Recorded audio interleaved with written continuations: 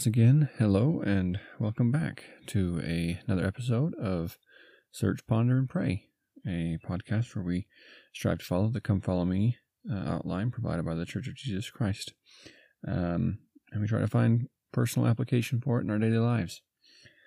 If you listen to Tuesday's episode, we kind of covered through first Nahum and then a little bit of Habakkuk. And we're going to finish off the rest of Habakkuk and then on through Zephaniah today, hopefully. We're on a little bit of a time crunch, so we'll see how far we get. But regardless of where we get to, I suggest you do your own personal study, as always, because it'll be in your own personal study that you'll really find that connection with the Lord that we each need in our daily lives. But as the title implies, let's pray as we search and ponder. So first we'll start off with a word of prayer, and then we'll see where the Spirit takes us. All right.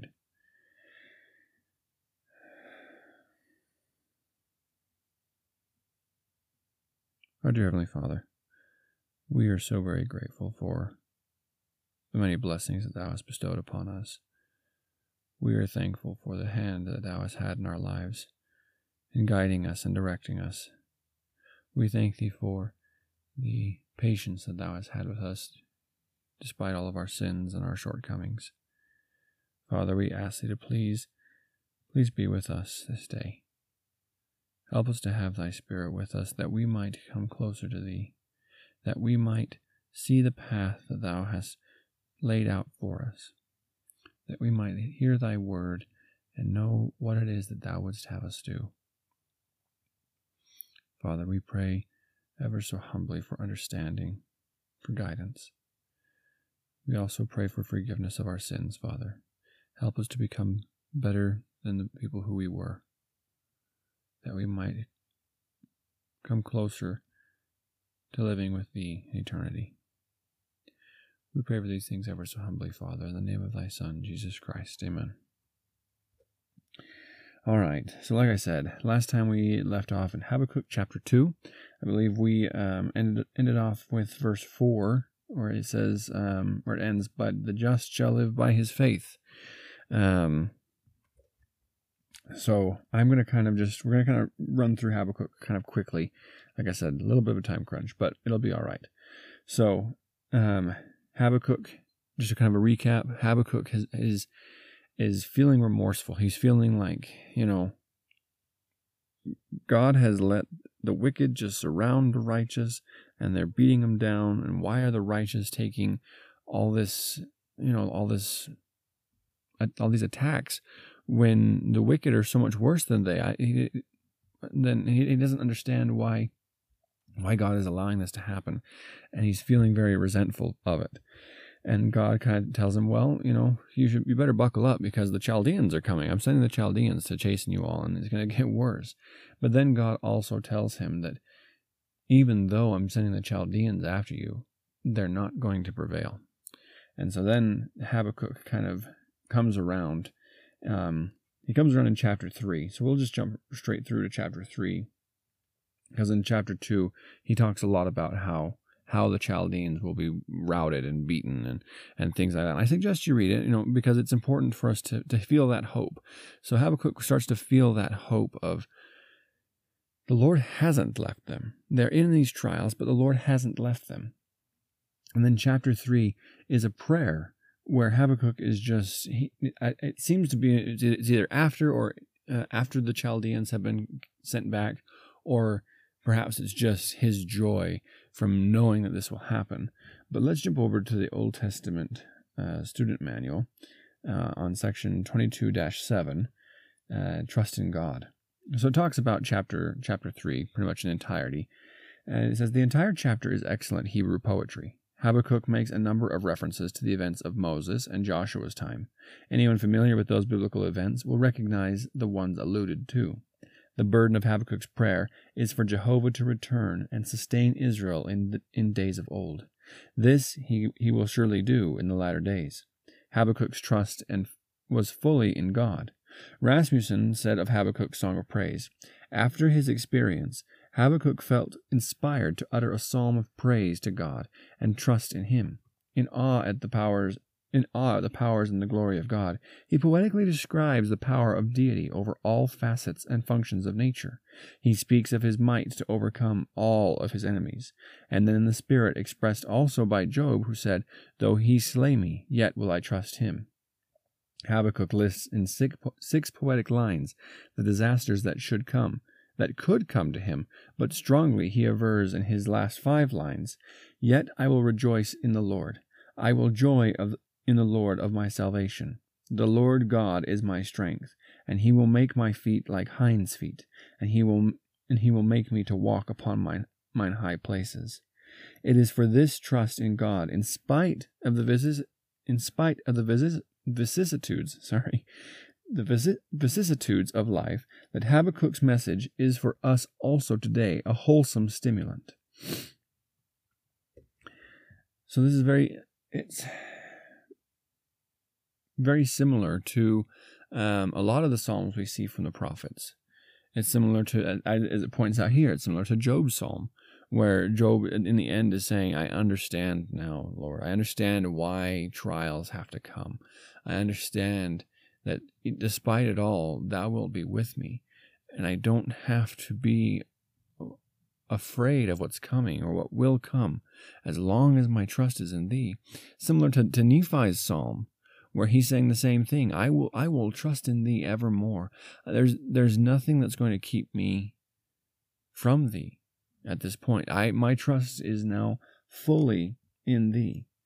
And I think that's something that the Lord wants us to kind of see with Habakkuk, is that, of course, He understands we all have those questions. He understands that, we see what's going on out there, and we want to say, why? Why is that happening?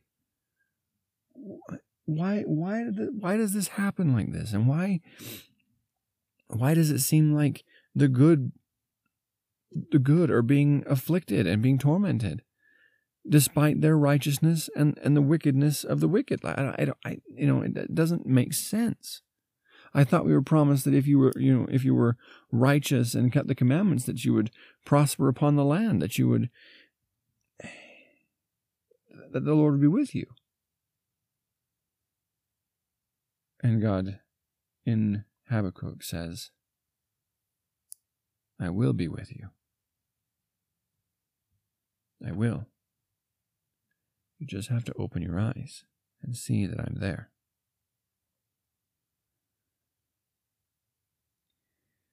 All right. So like I said, we're moving right along. We are going to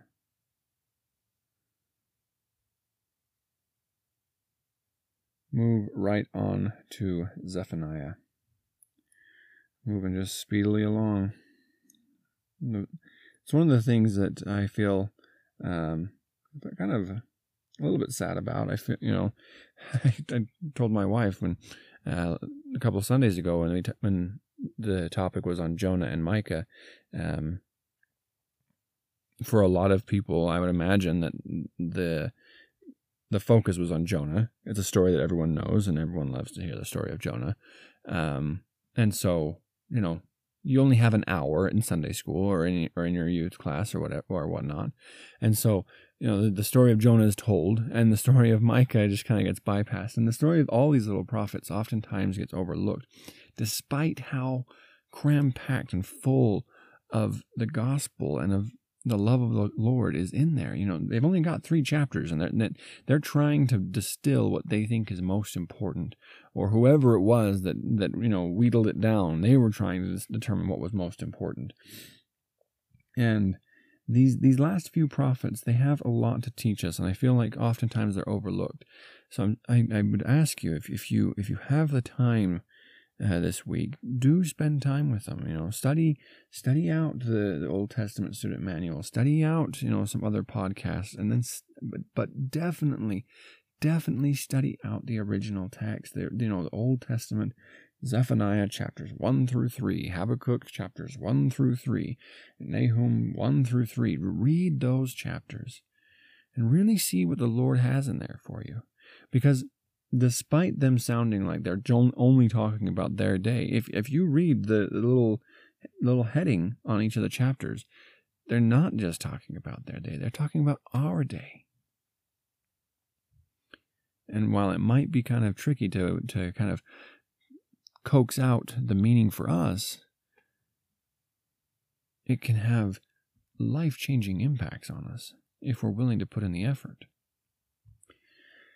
So real quick, who was Zephaniah? Zephaniah was probably the contemporary of Jeremiah, Lehi, Nahum, and possibly Habakkuk.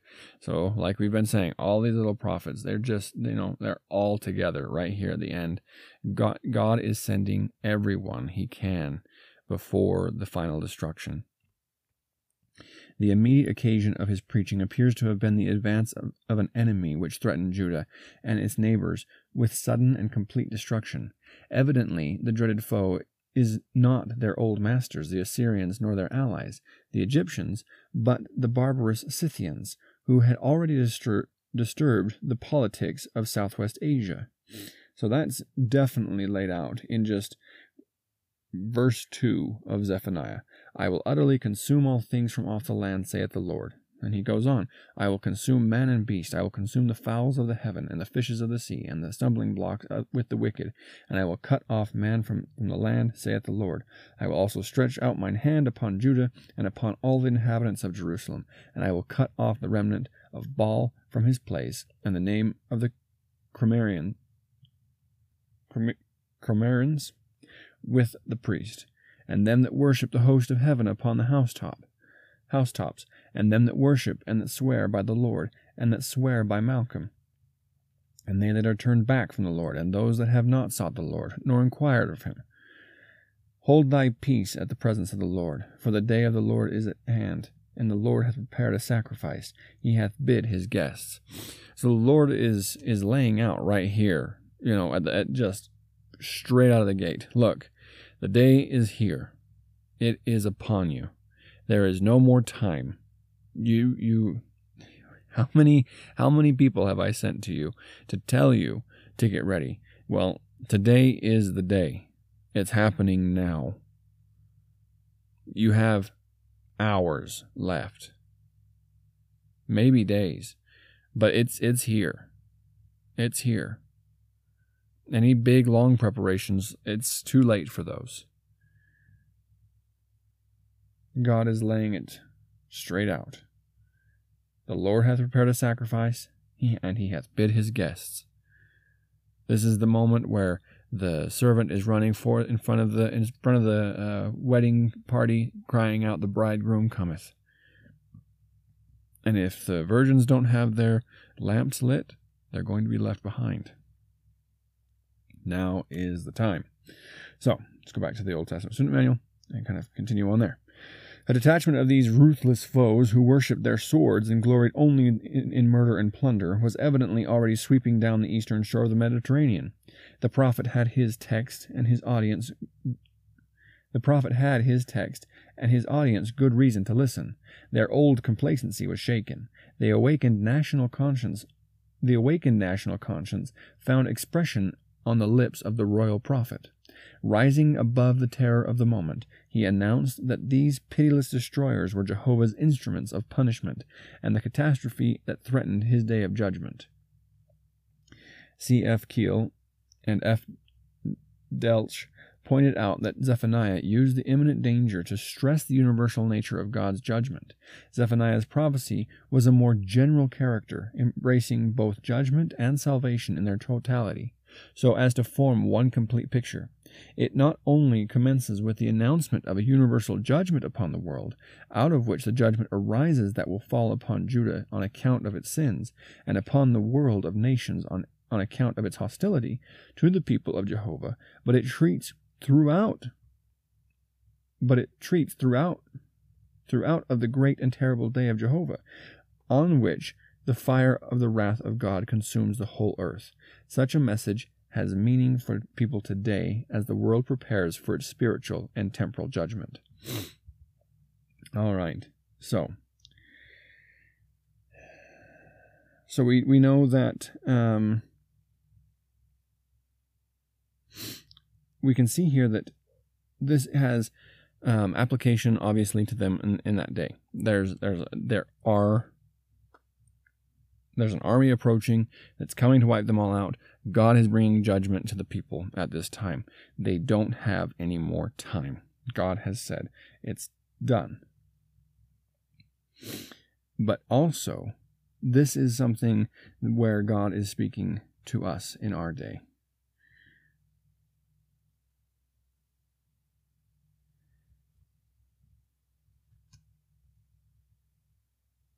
The verse, "Hold thy peace at the presence of the Lord God," it has a footnote that pulls back to Habakkuk chapter 2, verse 20.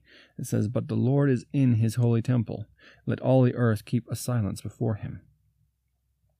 So these two prophets are playing off of each other as they're talking, and they're saying, look, the Lord is here.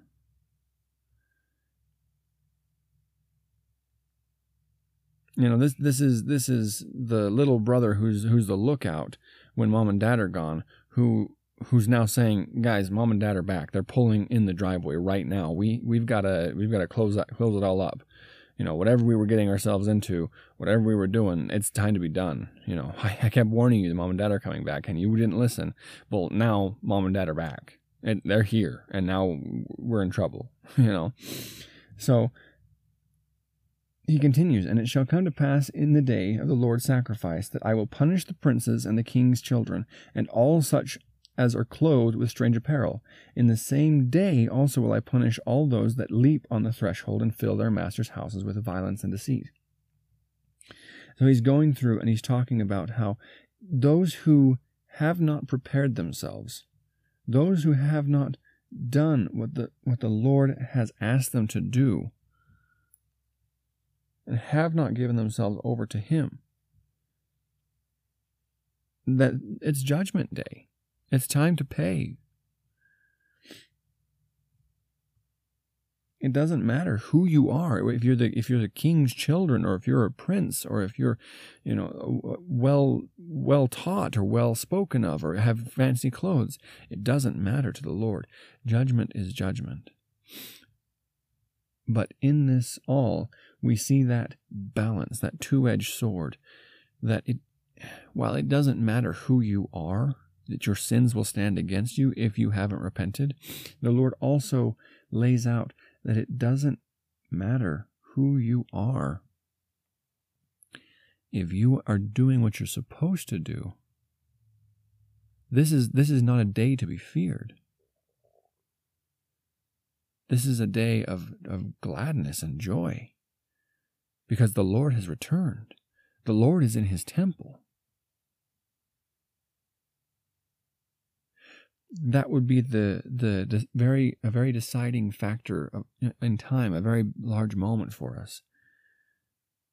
Can you imagine for a moment that you're walking into the temple of God, and as you're checking in with your recommend, the recorder looks up and tells you, "Oh, I need to let you know, the Lord is on the 3rd floor in one of the ceiling rooms, and he would like to speak with you." Now, in that moment, are we filled with dread? Or are we filled with joy? I would imagine that all of us are probably filled with a slight bit of dread and trepidation with that. And that's to be expected. But is it because we were like Jonah and ran from our responsibilities? Or is it because we are like all the other prophets and people in the Old Testament who, when the Lord did reveal himself to them, fell down on their faces and said, "I am not worthy to be in thy presence, O Lord." And the Lord raised them up and said, "Thou hast done well, and I have a work for thee to do." Now, I'm sure that day may seem fictitious and far away, but the day is coming. It's not that far distant. We cannot procrastinate the day of our repentance. Here in the end of chapter 1 of Zephaniah, neither their silver nor their gold shall be able to deliver them in that day of the Lord's wrath. But the whole land shall be devoured by the fire of his jealousy, for he shall make even a speedy riddance of all them that dwell in the land. In that final day, when it's time to move forward and to start building the true kingdom of God on earth and to really bring about the millennial day, the Lord will tell us, either you will be ready to help us and to push forward and to do the work, or I will send you home.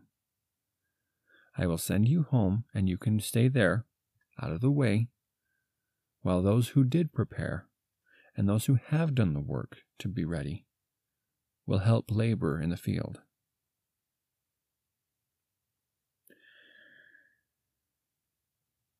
And we should not be dismayed that when the Lord returns, there'll be work to do, because the work with the Lord will be glorious. It will not be the 9-to-5 toiling that we do here on the earth at this time, to try and just provide for our families, or provide to get ahead, or to try and whatever. It will be for the salvation of souls and for the setting up of the kingdom of God.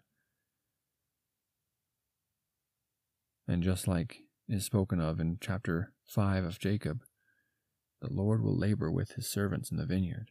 The Lord is now laboring with his servants in the vineyard. That's the thing. In all of this, we hear about the judgments and the things that are coming, and but if you're righteous, God will be there on your side, and he will be there. And that's the point, is that regardless of who you are or where you're at or what you're doing, repent now. Come back to the Lord now, and you can have many of those blessings now. Enoch walked with God. Lehi thought he saw God sitting upon his throne. All of these people who either lived during tumultuous, wicked times, and probably for the most part were living in sin, pulled themselves out and up with the help of the Lord, and were able to come to him and live in a way that people didn't understand. God is calling out to us from thousands of years ago in these books that we call the little prophets.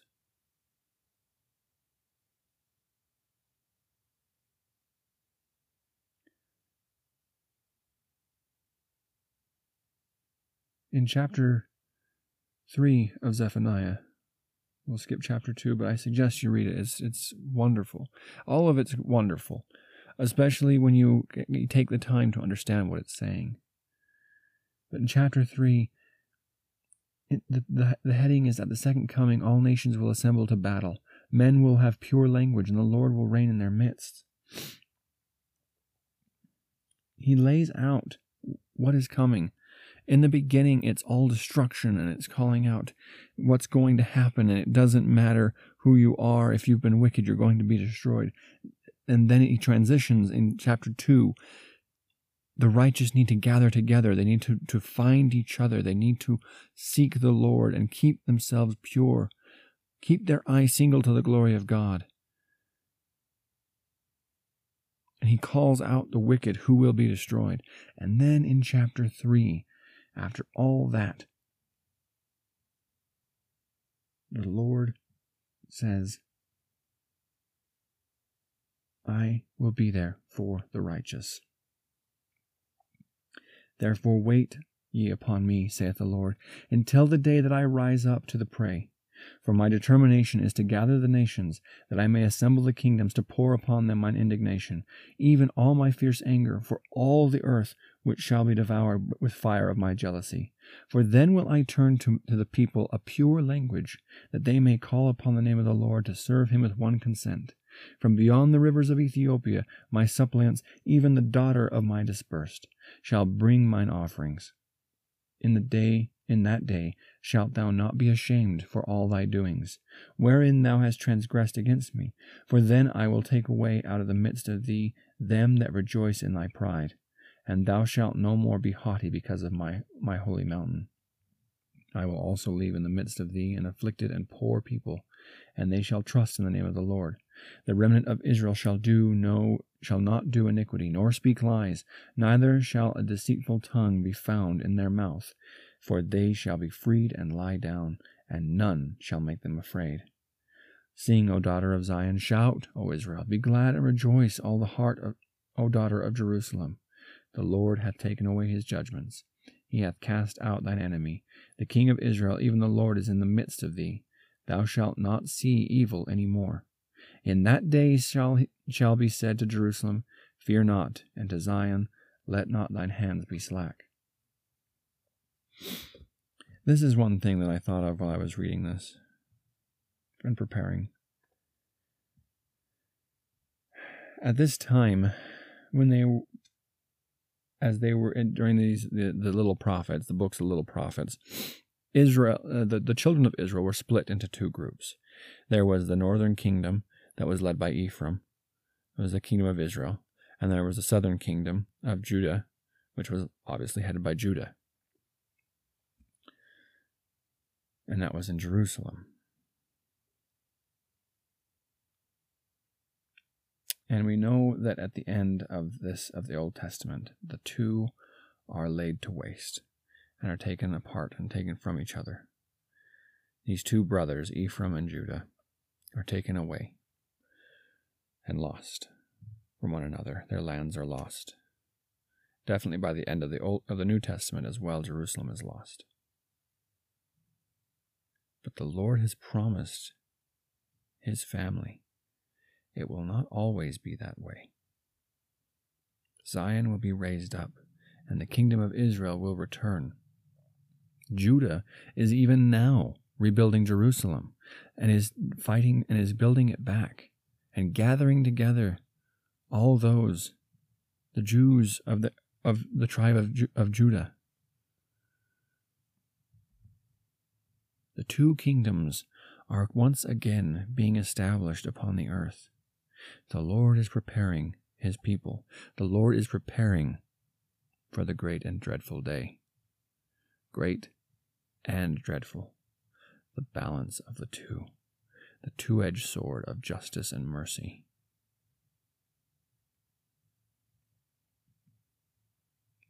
In verse 20, At that time will I bring you again, even in the time that I gather you. For I will make you a name and a praise among all the people of the earth, when I turn back your captivity before your eyes, saith the Lord. Once again, the Lord is telling us that if we will come to him, he will break our chains, remove the bonds from off our necks, our yokes from us, the burdens from our backs. If we will take up his yoke, if we will take up his burden, if we will do as he asks.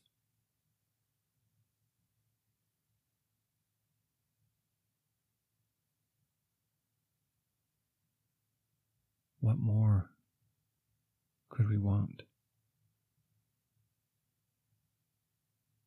To labor with the Lord in the vineyard,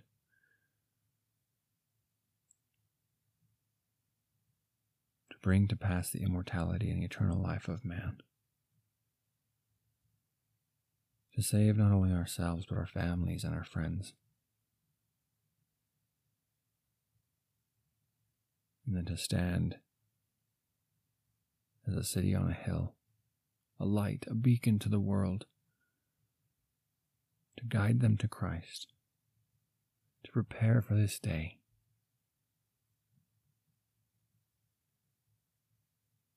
Be not afraid, be only believing. God is with us. God will protect us if we hold true to him. I testify that he lives and that he loves each and every one of us. that he calls out to us from thousands of years ago, from shepherds of old, from poets of old, from old politicians, from old prophets who ran away and were swallowed by great whales, from prophets who lived in the Americas, from prophets who lived in the old world, from prophets from the 1800s, from a small grove of trees in upstate New York, from prophets from the conference center. The Lord is calling out to us through our scriptures, in our hearts, in our minds, through our friends, through our family. Will we listen? Will we return to him? I pray that we will. I pray that as we do so, we will be able to see, that our eyes will be opened and we will see the greater truth and light that the Lord has for us. That we will see his glory and the arm of the Lord unveiled in our life.